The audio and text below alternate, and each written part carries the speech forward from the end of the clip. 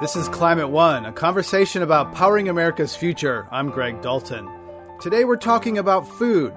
The climate is changing, and the way America grows food will change along with it. What I'm seeing is a lot of smart agriculture. Farmers and ranchers, fishermen saying, I'm not going to have all of this land, all of this pristine water. I need to do things smarter than I've done it in the past. One growing priority is protecting the soil. The recipe? A compost cocktail including everything from leftover food to cow manure. We see an increase in the soil carbon storage, not just from the stuff we added in that compost, but also from the plants that are growing.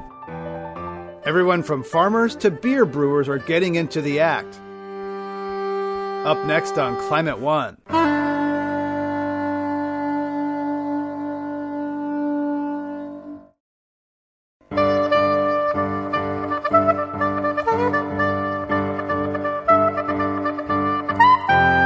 Climate One is changing the conversation about America's energy, economy, and environment. I'm Greg Dalton. These Climate One conversations were recorded in 2014 and 15 for a live audience at the Commonwealth Club of California, a nonprofit and nonpartisan public forum in San Francisco.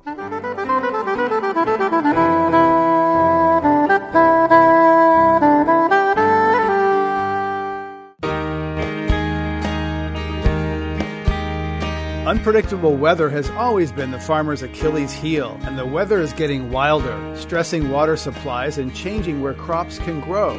How do we address food security for a growing global population? One approach is getting back to basics, protecting the soil, growing food for people, not for cows, and cutting down food waste.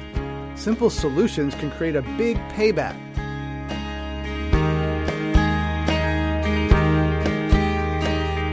Pleased to have with us today three food experts.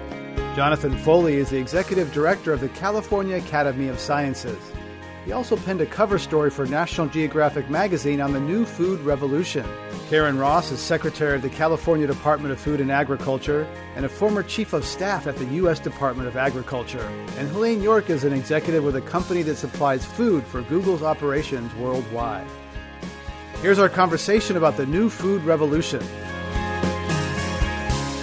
Jonathan Foley, let's talk about global food security, a hot world with 9 billion people. A lot of people would just say the answer is grow more, increase the supply. Is that the solution? In a word, no. It's kind of the food equivalent of drill, baby, drill. You know, it's sort of, let's just get more stuff.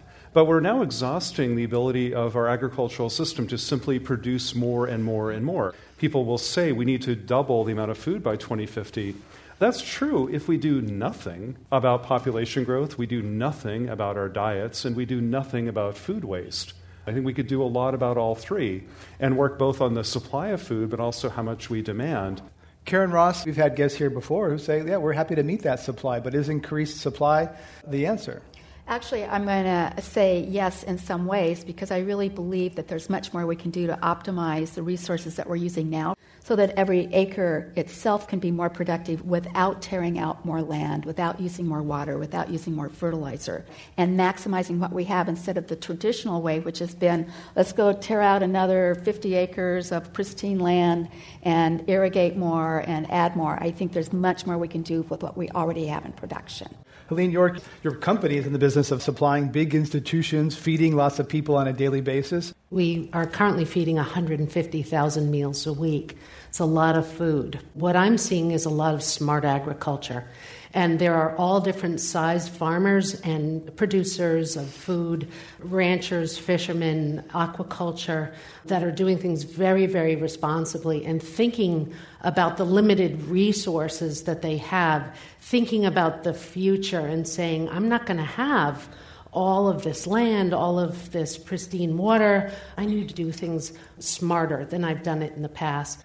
Jonathan Foley, looking globally, many people think about climate change as a future problem. It's here now and today. How is it affecting the food system globally? Generally, we're seeing a much more frequent water stress. Just as population and demand for water generally is going up, the reliability of that water is going down. So that's a really big conflict. That's happening all over the world. But there's also the problem of how agriculture contributes to climate change. We usually think of it as an energy problem, and that's kind of true. About 60% of our greenhouse gas emissions come from energy. But agriculture releases about 30%, mostly from deforestation, methane coming from cattle and rice fields, and something called nitrous oxide when we over-fertilize fields with too much fertilizer. So on one side, climate change is crucial to the future of agriculture, but agriculture is also critical to the future of addressing our climate problems. Food's a big part of the climate problem and also the solution. We are already impacted. It's not just about the water. It's also more weeds, and it's invasive pests. We're seeing in our forests as well as in our ag lands pests occurring in places and zones that they never did before. All of those are huge impacts. But that's exactly where, if we were to take a more integrated resource management approach, holistic approach, when we improve our irrigation practices, we're using less water, we're using less energy, we're reducing greenhouse gas emissions.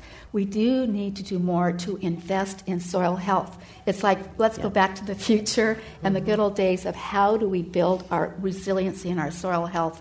There's a lot of things that we can do that can help the smallest growers anywhere on the planet, but also are important for what we do here. Jonathan Foley, some people might say that farmers are profligate, wasteful with water, that they don't pay a reasonable price for the water that they use, and that this is kind of, payback, comeuppance for them. Your comment on that? Well, thanks for the loaded question. Yeah. Well, I wouldn't say anybody's wasteful. I think people are doing exactly what they were told. We've set up policies over the years that were incentivizing certain kinds of behaviors, and there's no real market price for water. We're going to have to think differently in the future about water and asking, what do we get for every drop? How much nutrition can we deliver? The good news is that there are huge opportunities to be more efficient. The typical Israeli farm is about 10 times more efficient than the typical American farm in turning water into food. We're 10 times more efficient than the typical farm in India and Pakistan.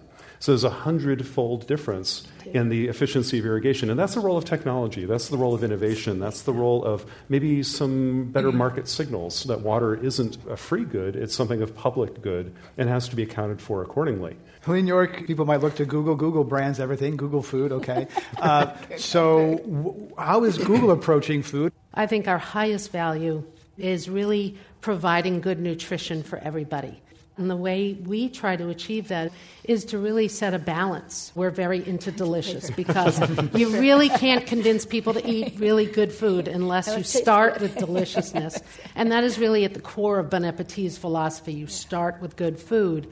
More and more, we're introducing plant-centric food, different wonderful vegetables. Take a little bit meat or fish on the top. It'll be our garnish. You believe that free-range chicken requires more time, more feed, more land, more fertilizer, that there's a sort of tension between the environment and humane treatment of animals. Is that right? We have to not choose environmental efficiency always to the nth degree, or economic efficiency, or animal welfare. I think we have to look at all of these values and balance them and find the sweet spots. Some people might hear that as a defense of big ag. I think that big ag is getting better at balancing these considerations.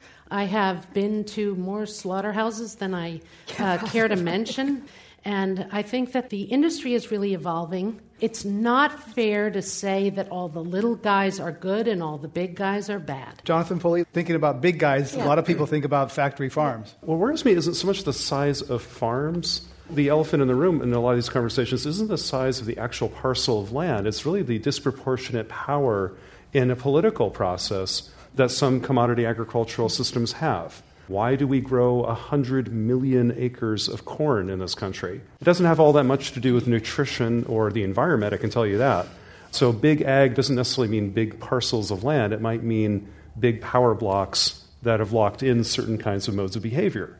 We're talking about food and climate change. I'm Greg Dalton. My guests are Helene York from Bon Appetit Management Company, Karen Ross, Secretary of the California Department of Food and Agriculture, and Jonathan Foley, Executive Director of the California Academy of Sciences. Food waste is a big part of the issue. Jonathan Foley, let's talk about food waste and how that can be reduced to address the food security situation. Maybe we shouldn't even call it waste.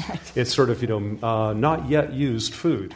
A lot of it's perfectly good. And I think Helene York probably recycles some of it at the Google cafeteria. And nobody wants to be told they're being fed waste. So, or recycling. Or leftovers. Repurposing. Leftovers, Yeah. yes. Smart food, we should call it, or something. I don't know. The numbers are astonishing. It's about 40% of all the food grown in the world isn't then consumed. Rich countries, it tends to be lost usually around the consumer, in a restaurant, maybe in a cafeteria, maybe in our refrigerators and our Tupperware with lots of good intentions. In a lot of developing countries, they grew the food, but maybe it couldn't get harvested in time. Maybe the insects got to it, or maybe it rotted in storage because the trains weren't on time, or the truck didn't get where it's supposed to go. So it's more of an infrastructure problem, not an overconsumption problem. And what a great opportunity. If we're 40% not delivering of what we produce, then find ways to use that. Food waste, quote unquote, is also often tied to our food safety concerns. Mm-hmm. The labels we have on our yogurt, best used by or whatever, what does that mean? How can yogurt go bad? We tend to throw it out as being risk-averse people. Nobody wants to get sick and have food poisoning, but yet maybe we're throwing away a gold mine. And Karen Ross, composting could be perhaps a constructive use of the food that is wasted, so it becomes fuel for future food. Yeah. How do we get more organic stuff, meaning green stuff, food waste, out of landfills because of the methane issues? Mm-hmm. How do we get more of that out of there and divert it into compost? Really trying to think about more efficient ways of capturing all of that and making it something that's useful and can take the place of other types of fertilizers and be a part of putting it into our soils and building our soil health and building our resiliency. Our State Board of Food and Agriculture set a goal to double the farm contributions to food banks to 200 million pounds by the year 2015. And there are many ways that's happening. And the food banks are wonderful, wonderful partners for us. That's one way of preventing any of it from going to waste out on the farm itself. Sometimes it's just there's not a market there once it is harvested, and so it's already in the packing house making that contribution. So that's something we're very interested in doing. Let's go to our audience questions. Welcome to Climate One. Currently, the conventional agriculture system releases nitrous oxide and carbon into the air, whereas if we went to a more diversified farming system that actually encourages soil health by no-till practices, cover cropping, diversified ground cover, that we would then be sequestering huge amounts of carbon in the atmosphere. Jonathan Foley? Nature doesn't waste anything. Nature builds its soil, doesn't diminish its soil. It recycles every nutrient. It can use a phosphorus atom like 100 times before it even leaves a square meter of soil. It's incredible. And that's where I think organic agriculture tries to mimic natural systems. I'm a big believer in those kinds of systems, and I think on the whole they're much preferable to a lot of the systems we have. The question maybe is how do you bring those to scale? Because right now about 1% of the world's food production is certified organic. That's the nut we've got to crack. Absolutely. Let's have our next question. Welcome to Climate One. I was wondering if you guys could talk on urban agriculture. There's a lot of promotion, at least locally, for people to grow and sell their own, but there's also a big debate on the energy and water it takes to do such. So I was wondering if you could talk on that point. Secretary Ross, little small plots in cities or even some of these buildings with vertical farms. On top. I'm a big supporter of that. I think the closer we are to what it takes to produce food, the better informed consumers we're going to be, which then makes us better voters when it comes to things like land use policy and water and all those other things. And I also think it is a wonderful way of teaching youth how to care for something, to really nurture something and follow it all the way through the system, prepare it, and really help inform their eating habits. And it may not be, will feed the world population, but it's an important supplement to feeding the world population. And I think aquaculture in particular is a really important thing that we can do well in urban centers, and that there's huge opportunities with that and hydroponic. Helene York? Indoor agriculture, I think, is also a very important set of new technologies that we need to look. You mean in Humboldt County, or no? Not well, maybe there too. Okay. No, I mean, I've seen some indoor agriculture that's actually soil-based, not water-based, but very, very low energy, producing enormous amounts of green leafy vegetables with a lot less water, and you don't have runoff, and in warehouses, basically abandoned warehouses. So teaching people agricultural skills, providing very healthy food, and also using a lot less energy than out in the field.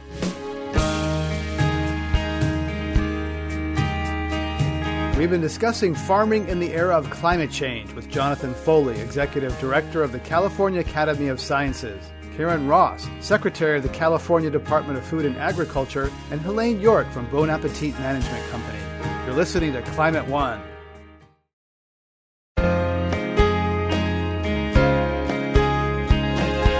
There's a growing school of thought that meat, especially beef, has received a bad rap from doctors and environmentalists.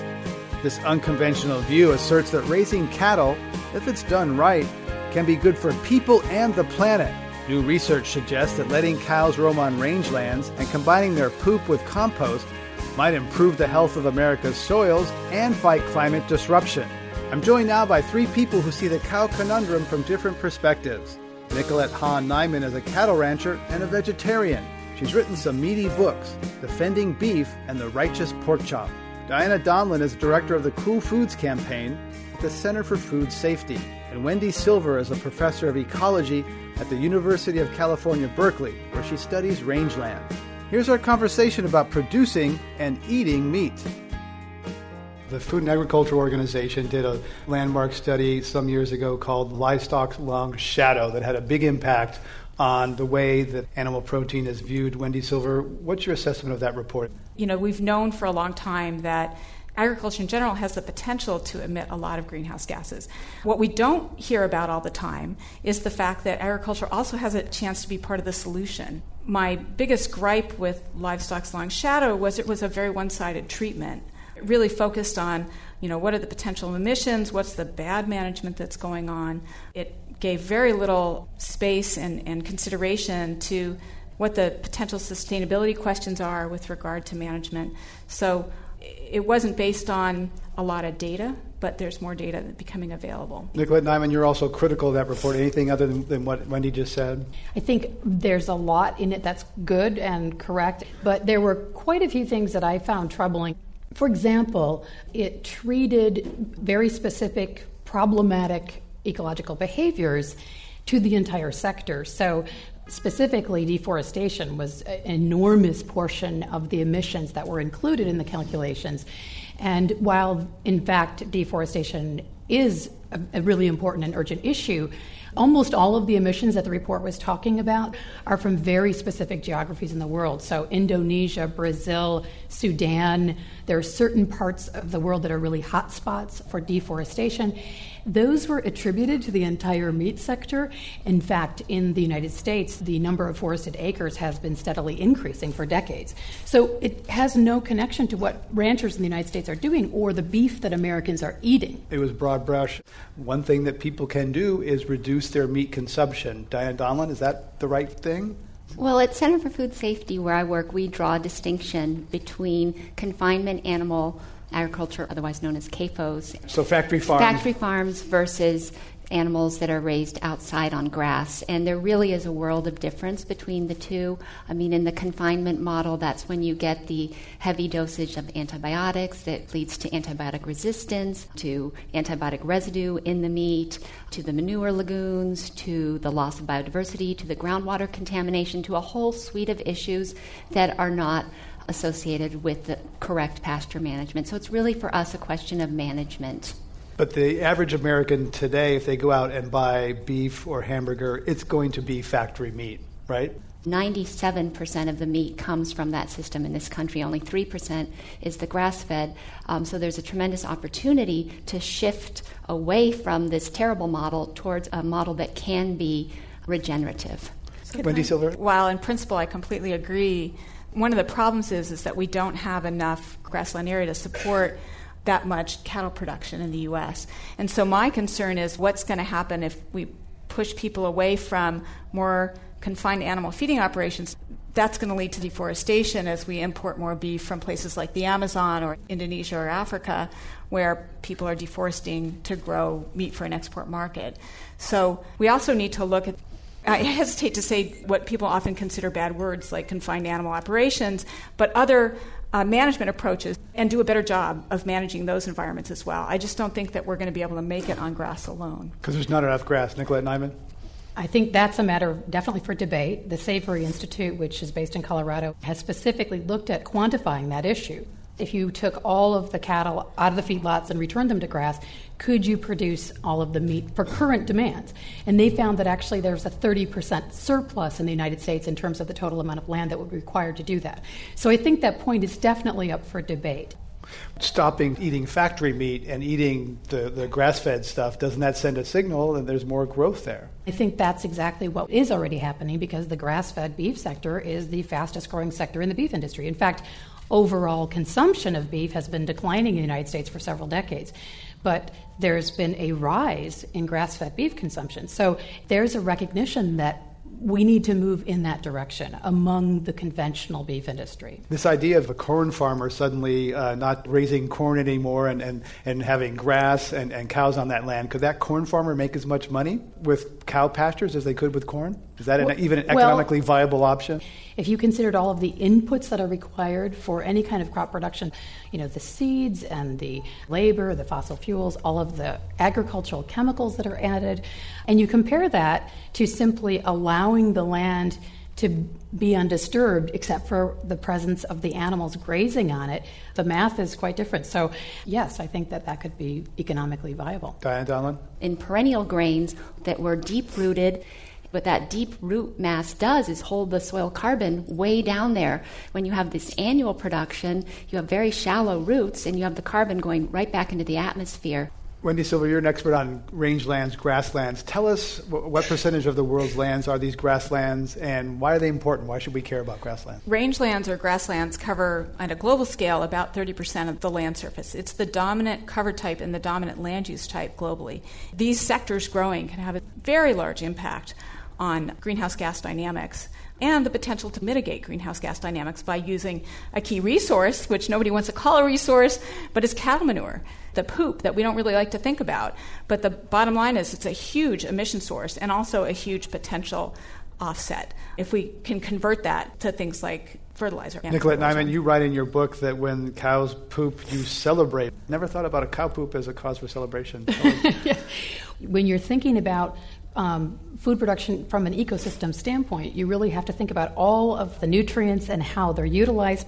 And today, especially the animal sector in the United States and much of the world, you have a complete segmentation where the feed is grown and then it's transported to the animals. And then there's so much manure, and then you have to transport the manure away from the place where the animals are.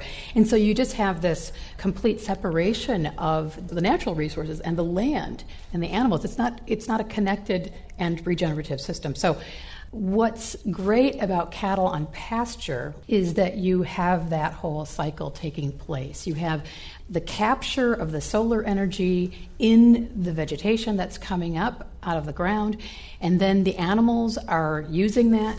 They're converting it miraculously, really, to meat and milk, and then humans are using that food. And as those animals are growing and living on that space, they're not only returning the manure, but they're also returning their urine. So you're actually utilizing the resources in that ecosystem in a much more sensible way than animals that are being separated from the land. So yes, manure on a pasture-based farm is a cause for celebration. Wendy Silver, compost can come into the picture here, and how can manure and compost be combined in a way that can really change landscapes and become a resource and help the climate situation? Yeah, that's a really good question, because one of the problems about separating the cows, taking them off the rangeland as that manure that's piling up. If you take that material and you just spread it back out on the rangelands, you have a lot of greenhouse gas emissions, particularly nitrous oxide, which is a super potent greenhouse gas. But if you mix it with agricultural waste or urban green waste, and you compost it, you dramatically lower the rate at which it emits greenhouse gases. From a one-time application of compost, just a dusting on rangelands, we've seen an increase in plant growth for 6 years. And we see an increase in the soil carbon storage, not just from the stuff we added in that compost, but also from the plants that are growing. And is this happening anywhere in real life? I mean, are ranchers doing this? Yes, actually, they are. So we've done multi-year studies on multiple sites where we've been able to control the environment and really do these experiments well. We got the idea, though, from the ranchers. They said, well, we've been taking all of these wastes that we've been paying to get shipped off of our land and composting it with whatever we can get, almond hulls, other agricultural waste products they get for free or get for cheap, mixing it in, and then just having these compost rows on their ranches. We actually saw low greenhouse gas emissions, much lower than we predicted, and the amount of carbon gain in the ecosystem way more than offset the amount of carbon lost. Diana Donlin, how could this be part of a climate solution? There's too much CO2 in the atmosphere. Our oceans are acidifying because there's too much CO2 in our oceans, but our soils are actually starving for carbon. And so we have this world of opportunity to rebuild soils around the world. It's low cost, it's low risk, it doesn't involve geoengineering, it can be done universally, it can be done at scale. So it's really exciting to bring to this climate conversation in addition to focusing on emission reduction. Nicolette Nyman, if composting has such great potential, why aren't we doing more of it? There's so much entrenchment in the status quo. I mean, the entire system is heavily dependent on and connected with the fossil fuel industry, with the chemical industry, with the pharmaceutical industry, and none of those entities want it to radically change. So there are massive obstacles towards any kind of big shift, but at the same time, lots of small movements in that direction, I think, are beginning to happen, and I think there's reason for optimism. We're talking about cows and rangelands at Climate One. I'm Greg Dalton. Nicolette Hahn Nyman is author of Defending Beef. Wendy Silver, professor of ecology at UC Berkeley. And Diana Donlin, Cool Foods Program Director at the Center for Food Safety. You can join the conversation at Twitter using our handle at Climate One and listen to podcasts in the iTunes Store. Diana Donlin, tell us about Russ Lester. He is an organic farmer up in Dixon, and he has a walnut orchard.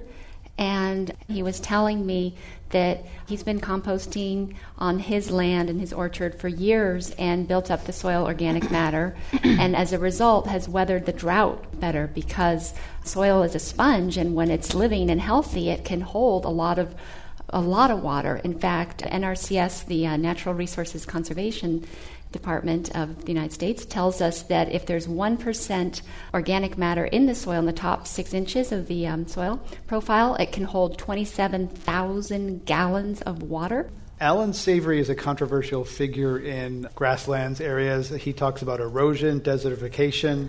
Diana Donlin, what do you think of Alan Savory? He's a wildlife biologist who grew up in Zimbabwe, and I think that he's polarizing because he has a really unusual approach.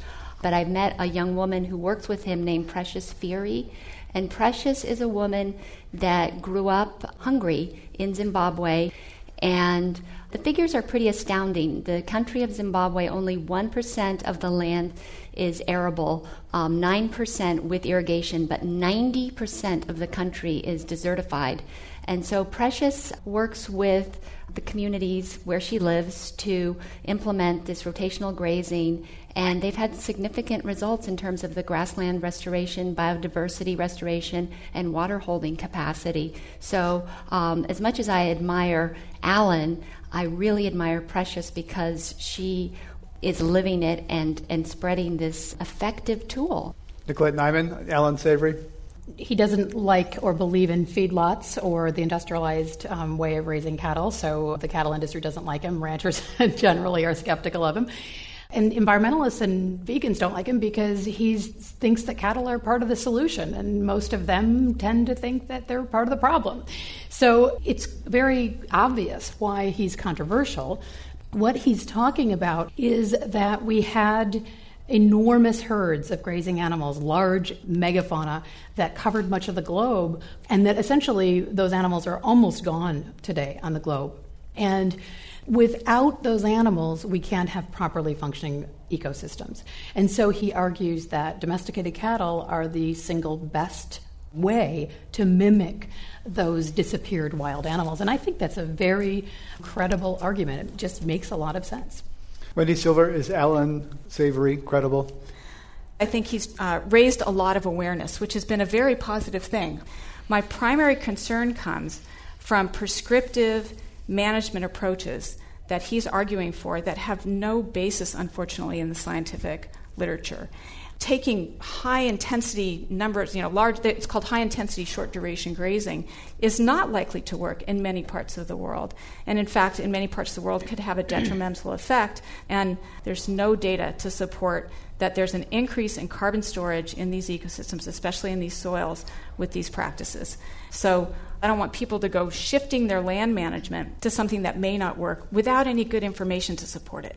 New York Times recently did a big expose on lab meat, this factory in Nebraska. Do you have views, Wendy Silver, on lab meat, sort of growing meat in test tubes? Is that something that, how do you feel about that?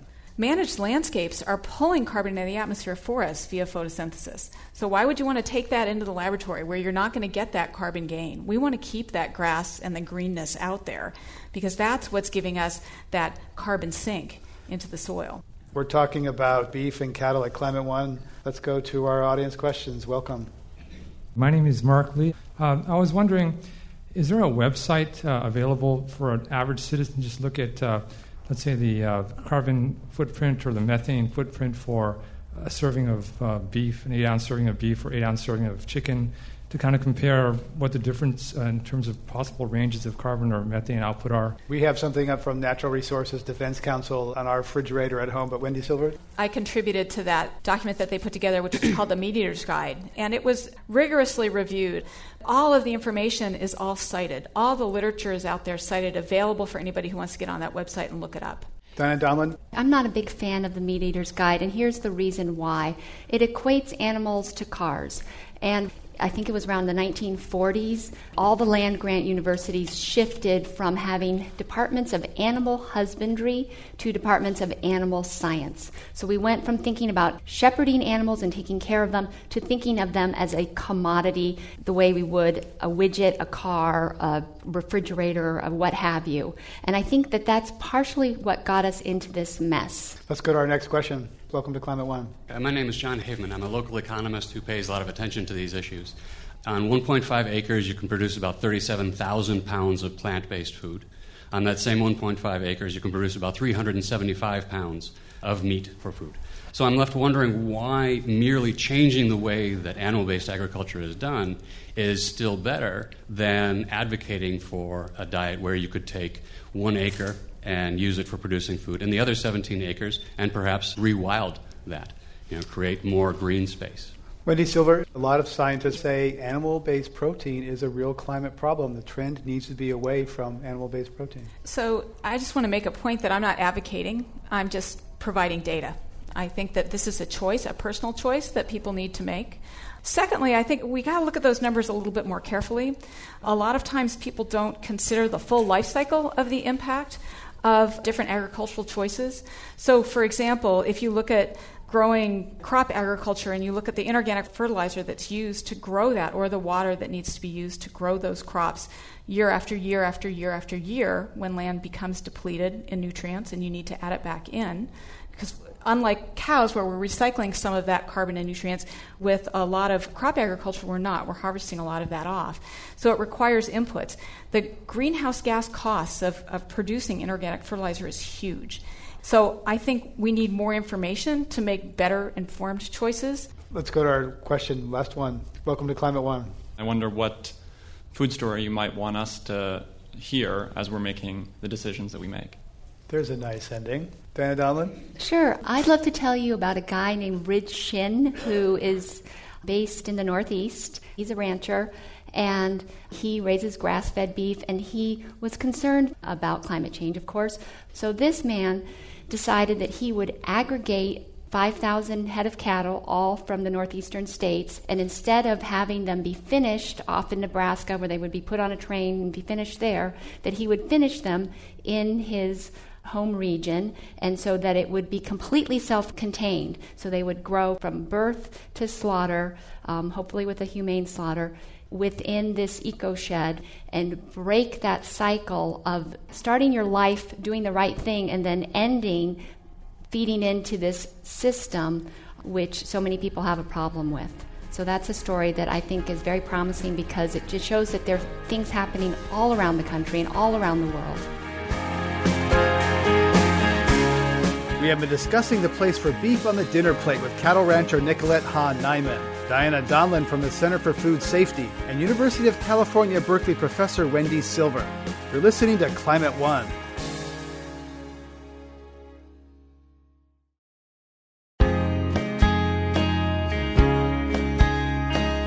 investigation of the threat to our food security must of course include the vital topic of chocolate and coffee and beer. Along with our meat and veggies, these other products are being impacted by the droughts and storms brought on by climate disruption. But producers are devising some ingenious ways to save energy and support farmers while protecting these oh-so-vital crops. So let's now turn to three people who are well-versed in the pleasures of chocolate, coffee, and beer. Brad Kinzer is Chief Chocolate Maker at Cho Chocolate. Paul Katzeff is founder and CEO of the Thanksgiving Coffee Company. And Ken Grossman is co-founder and CEO of Sierra Nevada Brewing Company. Here's our conversation about beans and brew.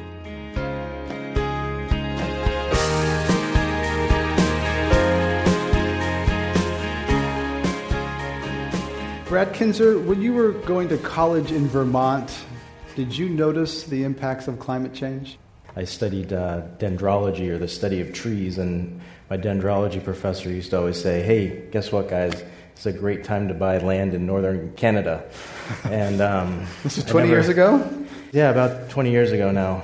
I thought he was being a little dramatic, but then more and more as I studied the natural environment of Vermont and saw how the seasons were changing, and yeah, it's definitely something that was happening.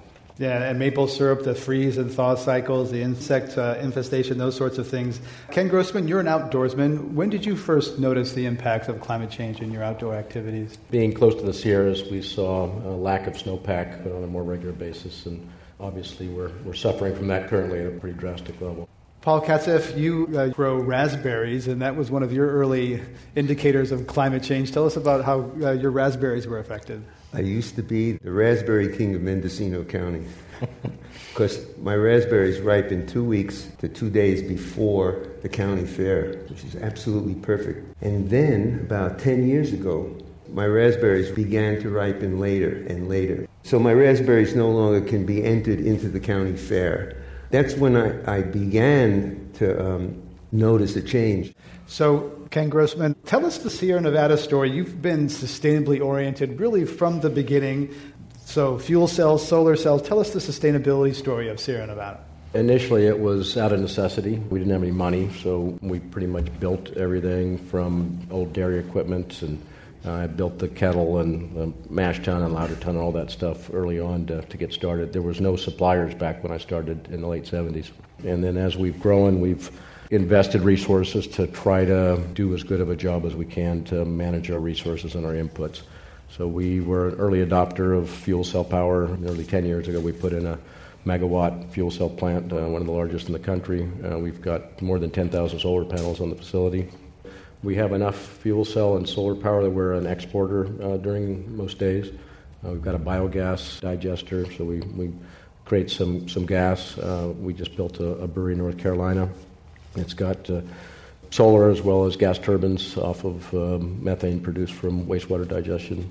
So North Carolina outlawed sea level rise, and how did going in there and building a lead factory, how did that go? Overall, we were very well supported and encouraged. We were innovators, and so a lot of the local engineering firms really hadn't done a lot of the kind of water recovery projects that we were putting in place. So there was a bit of a learning curve for the locals, but I think overall we've been very well supported in our efforts. Brad Kinzer, how about sustainability at Cho? What are you doing there to kind of lighten the footprint? We buy cocoa beans from Ecuador, Peru, Dominican Republic, in West Africa and Ghana. And we're really committed to organic, reducing the use of unnecessary pesticides, chemicals in the growing process.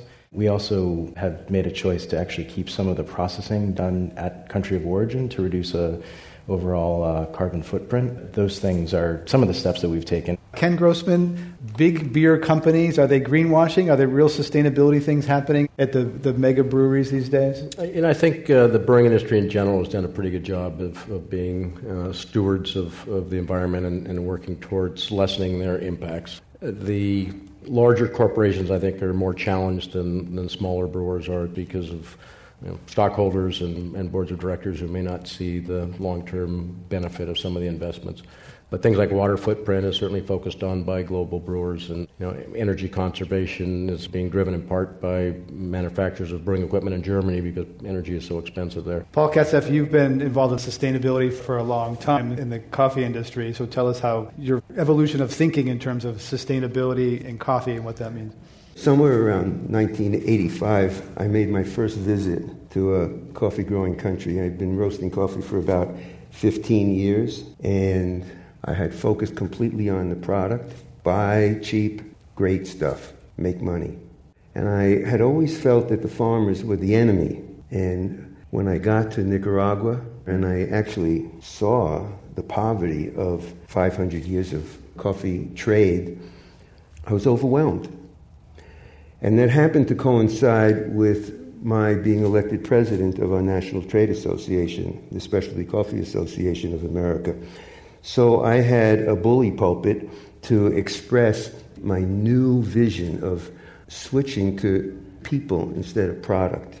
And I used Thanksgiving Coffee Company and the Specialty Coffee Association position that I had to create a power base to express new ideas. But sustainability was a slow process of defining for the coffee industry. First, it was the environment, save the environment. The trees were coming down to grow coffee in the sun. This was not good for migratory songbirds. It wasn't good for monkeys. It wasn't good for anything. A couple of years later, I recognized that the environment wasn't the only issue, that there were issues with social justice, and the coffee industry was harming people. So social justice was the second leg of the sustainability curve. And then fair trade occurred somewhere around 1999. The fair trade movement began, and Thanksgiving Coffee Company was the second company to join that movement. So economic justice became an aspect of the Environment Committee. And then the next generation of people in the coffee industry renamed it the Sustainability Committee. Brad Kinzer, you told me something that sounds amazing to me, that some of the chocolate makers, people growing cacao, had never actually tasted chocolate before. It is pretty amazing. Actually, 75% of the world's cocoa is coming from West Africa, where cocoa farmers are making a couple dollars a day, and if they do have an extra dollar, it's probably not going to go for a chocolate bar.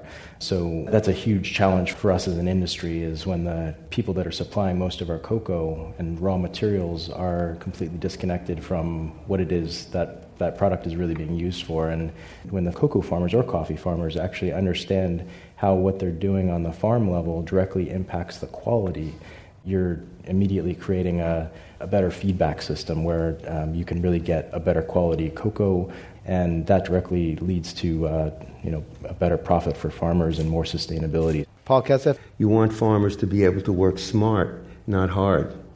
And I believe that quality of coffee and quality of life go hand in hand. You don't have to be a starving artist to produce great art, and you don't have to be a starving farmer to produce great coffee. Actually, it's better if you're not starving. And we can use our companies as bully pulpits or as educational devices to change the world. I'm Greg Dalton, and we're listening to Climate One today. Our guests are Ken Grossman, co-founder and CEO of Sierra Nevada Brewing Company, Paul Katzeff, co-founder and CEO of Thanksgiving Coffee Company, and Brad Kinzer, chief chocolate maker at Cho Chocolate. Free podcasts of this and other Climate One programs are available in the iTunes store. So, Paul Katzeff, let's get to how climate change is affecting coffee growers and other people who are, by definition, quite poor. Right now, there's something called La Roya. It's a mold, and it requires moisture and warmth. And the best coffees are grown at high altitudes, maybe 4,000 to 6,000 feet, where it's been cool and not moist. But now, 75% of Guatemala's crop and 40% of Nicaragua's crop has been destroyed by La Roya. And La Roya is moving up the mountainside. And farms all over Central and South America are facing this problem. Do the farmers recognize a connection with climate change? Do they connect those dots? Or Farmers are our best resource for connecting the dots, but they have to be part of cooperatives because there's a lot of education, a lot of great programs, and caring goes on at cooperatives. Fair trade is not only about a minimum price for a product. It's all about cooperatives. It's a marketing system that levels the playing field for small-scale farmers. Ken Grossman, one particular extreme weather event may not be directly attributed to climate change, but there are some broad patterns that are hitting the beer industry. So tell us about that, Yakima Valley and other places. Right. We had one of the worst barley harvests on record, and it wasn't because of a lack of water. It was because of too much water at the wrong time. Most of the barley we purchased is dry land farmed, and a lot of it got heavily rained and snowed on, which caused it to sprout out in the field and make it pretty unsuitable for brewing beer. So on the hop side, a lot of the traditional hop growing regions in North America have been seeing climates shifting to temperatures that do not facilitate some varieties from doing very well. So it is affecting what varieties will grow where, and farmers are taking notice that what had been a traditional harvest window is now moving quite a bit, like your berries, that they're having to move their harvest times. Miller is experimented with putting cassava in beer, trying to diversify their inputs, right? So they're not so dependent on hops, barley, et cetera, so that there's different crops in a climate destabilized world. They can shift their resources around. Yeah, I mean, barley is the best thing to make beer out of. So a lot of the other starch sources are used, sorghum and other things are used in other parts of the world where barley doesn't grow well, but barley has all the natural enzymes that can produce the sugars that make the best beer. Let's talk about solutions. What are industries doing to address the impacts on chocolate, beer, coffee, climates affecting our business? We need to do something about it. Paul Kesef, is coffee doing that? I would say that it's our labels. I use my labeling and my products to promote ideas. I partner with Defenders of Wildlife to save the wolves. On the shelf, you'll see a wolf face looking right at you, with beautiful brown eyes. And we partner with Diane Fossey Gorilla Fund International, and you can see a beautiful picture of a gorilla, which I took that picture, got that close. And with the American Birding Association, we're promoting ideas through our back label and our front label. That's one thing that we can do. We have an audience. Once we reach a certain point where our brand is respected for its authenticity and character, we have to use that in some way to educate the rest of America about the things that we know. Okay, so is Cho Chocolate a product company, or is there a social change element to Cho Chocolate? As a chocolate maker, my greatest challenge is the huge geographic, cultural, and socioeconomic gap that exists between myself here and the farmers that are growing my product. About climate change, in West Africa in particular, one of the things that we're seeing is that it looks like the dry season for cocoa in a lot of these regions is just going to become more severe. And so that really puts cocoa, the plant, at risk. One of the answers to that is finding new varietals that will actually be less susceptible to drought. Potentially planting and monitoring for drought resistance or disease resistance and making sure that they taste great as well. Can GMOs help with drought resistance and other things? Let's get to you quickly, Brad Kinzer. I'm sure they could. There's not a lot of GMO work that's been done in cocoa. GMO coffee, Paul Kinzer? The specialty coffee industry is opposed to GMO coffee. Even using GMO to make trees grow without caffeine is something we're opposed to, because the coffee industry is composed mostly of small family businesses with a high level of education in the people who are running it. And these people, these businesses, and these families are opposed to GMOs, as I think most of America might be anyway. Ken Grossman, GMO, probably not among craft beer breweries, probably more in some of the large industrial breweries. Yeah, at this point, there's no GMO barley or hops. There has been a fairly large opposition, I think, from the small brewers about the GMOing of barley. What's been happening with barley acreage, it's been declining pretty rapidly in North America and being replaced by corn, soybeans, GMO crops. And we're finding more diseases coming in from those crops that are affecting barley, but also just displacing the acreage. I will say a lot of the farmers, though, are wanting to see GMO development so that the yields of barley can compete with soybeans and corn. And so there is pressure from farming communities that, if we're going to grow barley for you, either you got to pay a lot more for it or we need GMOs to enhance the productivity of the product. But from our standpoint, no, GMO is not the direction we would want to see the industry go. This is Climate One talking about beans and brew. Let's go to our audience questions. Welcome.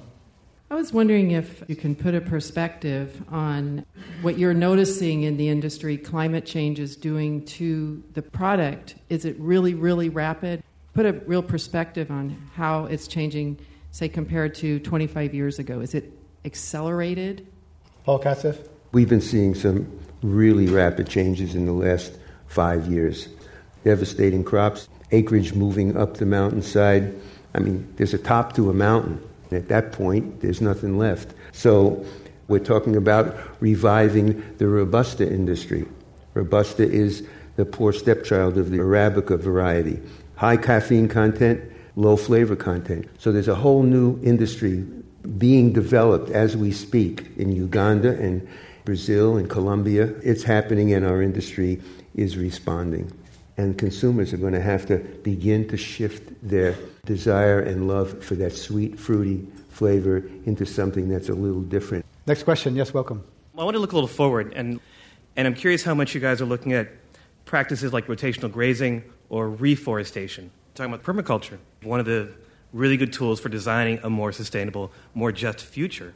Brad Kinzer? Permaculture is a really, to me, it's just great stuff. It's innovation that is cost effective, and it's focused on individual cases, and that's what's critical for sustainability is for each farmer. Every farmer in the world of cocoa is going to have their own interesting situation going on, and some might be faced with drought, some might be faced with diseases, and they need to find their own unique system to make that work. And I think permaculture certainly can play a role in that. And, not just permaculture, but also just technical assistance, helping them understand how to identify diseases. A lot of cocoa farmers, they might not even know what certain diseases are.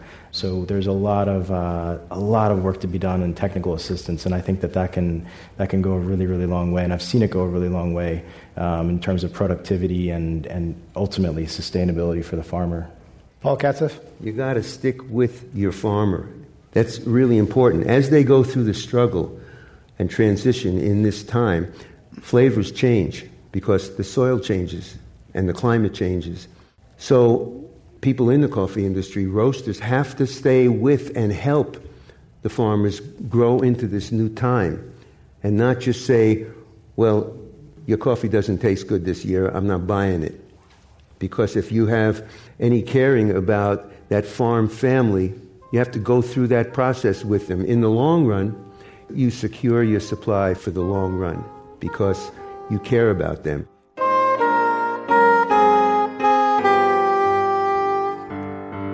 We have been discussing the guilty pleasures with Brad Kinzer, chief chocolate maker at Cho Chocolate, Paul Katzef, founder and CEO of Thanksgiving Coffee Company, and Ken Grossman, co-founder and CEO of Sierra Nevada Brewing Company. Thank you for joining us this hour. Free podcasts of this and other conversations on energy, water, and food are available on our new website. Check it out at climate-one.org.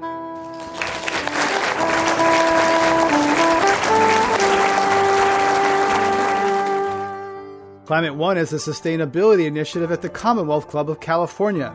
I'm Greg Dalton, the executive producer and host. Jean Ann Chen is the producer. Alyssa Kerr is the assistant producer. The audio engineer is John Rieger, with help from Will Llewellyn. The editor is Claire Schoen. The Commonwealth Club CEO is Dr. Gloria Duffy. Climate One is presented in association with KQED Public Radio.